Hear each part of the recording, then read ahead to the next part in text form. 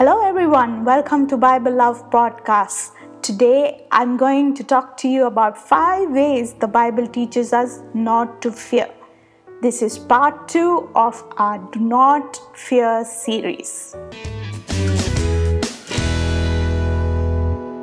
The Bible instructs us in ways to fight against the strongholds of fear, but none mean doing the fighting on our own. God is on our corner, wanting to fight our battles. So these 5 ways the Bible teaches us not to fear by letting God take over. Yes, we are going to let God take over. And once the Lord takes over, we will understand what happens. So 5 things. First one, if you take your fears to God, He will destroy them for you. Yes, Isaiah 35:4 says that those with fearful hearts can feel strong in the face of fear, knowing that God is there and will save you from the fears, delivering sweet vengeance as well. Yeah, take your fear to God. Yes, He is strong and He will help you to face it.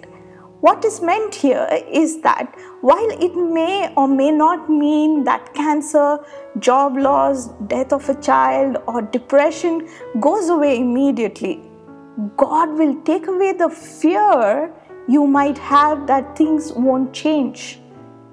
And as a result, it will bring you love, hope, and strength to keep going, not to give up. So that's point 1. If you take your fears to God, He will destroy them for you. Now let's move on to the second one. If you take your fears to God, you won't be left without answers. This is very important because at many situations we feel so blank. There is no closure. As in, why did it happen? Will it happen again? So many questions. And we don't get answers because we keep searching. Why did it happen? Why will it happen? Will it happen again? Yeah? And that is sometimes the root cause of a fear. So Psalms 34 verse 4 says, King David sought the Lord and He answered, delivering him of his fears. Times for answers to why they are afraid and felt they never got answers. I know it has happened to me as well.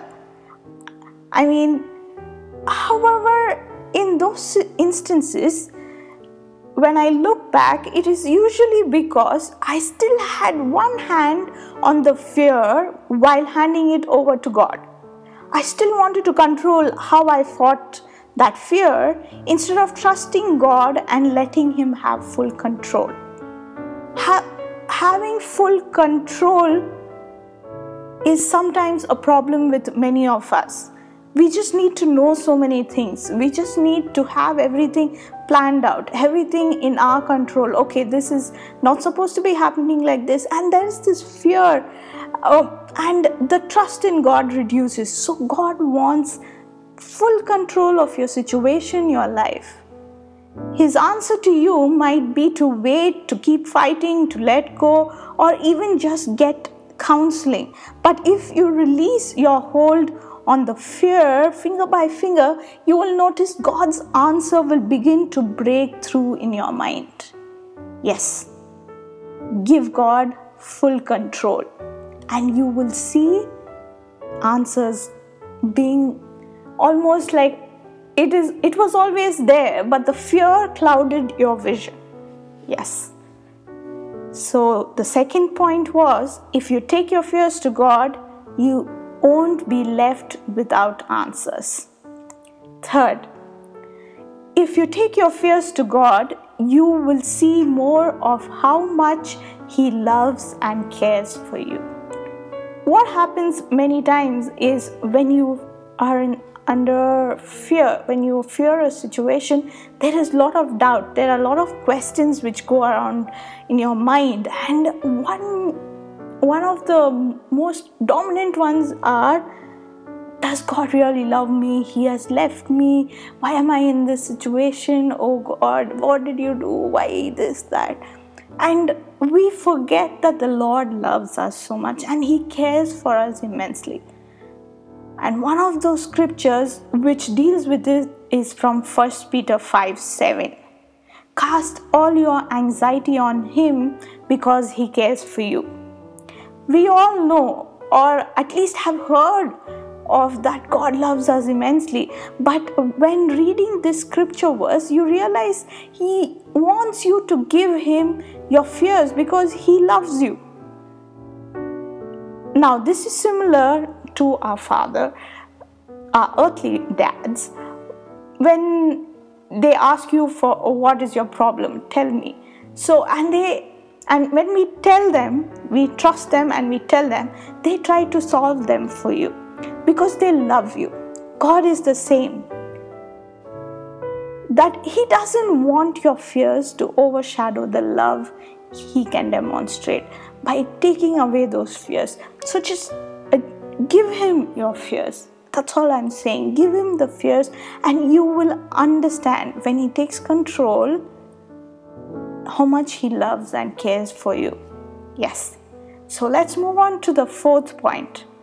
If you take your fears to God, you will realize you were never created to fear the unknown or others. 2 Timothy 1:7 is a popular verse people keep in mind when dealing with fears in their lives. This is because it brings the understanding that God didn't give you or give us the spirit of fear, but of power, love, and self-discipline. Now, God made us for more than this world can fathom at times, but the fears of the world can bring us down. Yes, fears of this world. Fears come into us in various ways. It also comes in through us with the people we associate. Yes, through the people we associate. Imagine you're going through a situation and your friend has already faced a situation similar to it, and when you're talking about it to them, they tend to give you all the negative part of the situation they faced, and automatically that fear comes into you. And when that fear comes into you, your complete trust in God is overshadowed by fear and it brings you down. And you are brought to a place of, oh my God, what if this happens to me? Oh no, what will happen to me? Yeah. God made us for more than this world can fathom at times. But the fears of this world can bring us down and we should not let it. So in the face of fear, God reminds us here that we were created to love, to be strong, and to be clear-headed. That is very important, clear-headed. When the fear takes over, you will see that you are overthinking, you are playing out scenarios which may never happen, but your mind keeps going on and on and on and on, and that will bring you down immensely. So the best thing you can do is take your fears and give it to God and understand through His word. Yes, that's so important. You are not given a spirit of fear, but of power, love, and self-discipline. Okay, let's move on to the next one. The fifth and the final way. If you take your fears to God, you are freed from the past. It won't go with you into future. Now, this is such a common scenario which everyone faces. Okay, you've been through a bad situation, but the remainder of what is left, you have crossed the Red Sea, but the situations you faced while crossing lingers around in your head, and that fear. Yes, for many of us, fear can be placed in some event or situation that caused us to be afraid or doubt our abilities. Yeah. Isaiah 54:4 tells us that when we aren't afraid and are trusting God with our fears, we won't deal with the same humiliation or shame from the past. Yeah. You won't go back to that fear of the past anymore. You'll be freed from it, and it's all because of God. Trust God with your fears. Fear is something we have all dealt with at some point in our lives and are still dealing with today. And while we sometimes look to society for answers to fight our fears, we need to look instead into God's word and His love. Releasing our fears to God in prayer allows the first step to be taken to embrace God's wisdom, love, and strength. Yes, release your fears to God in prayer.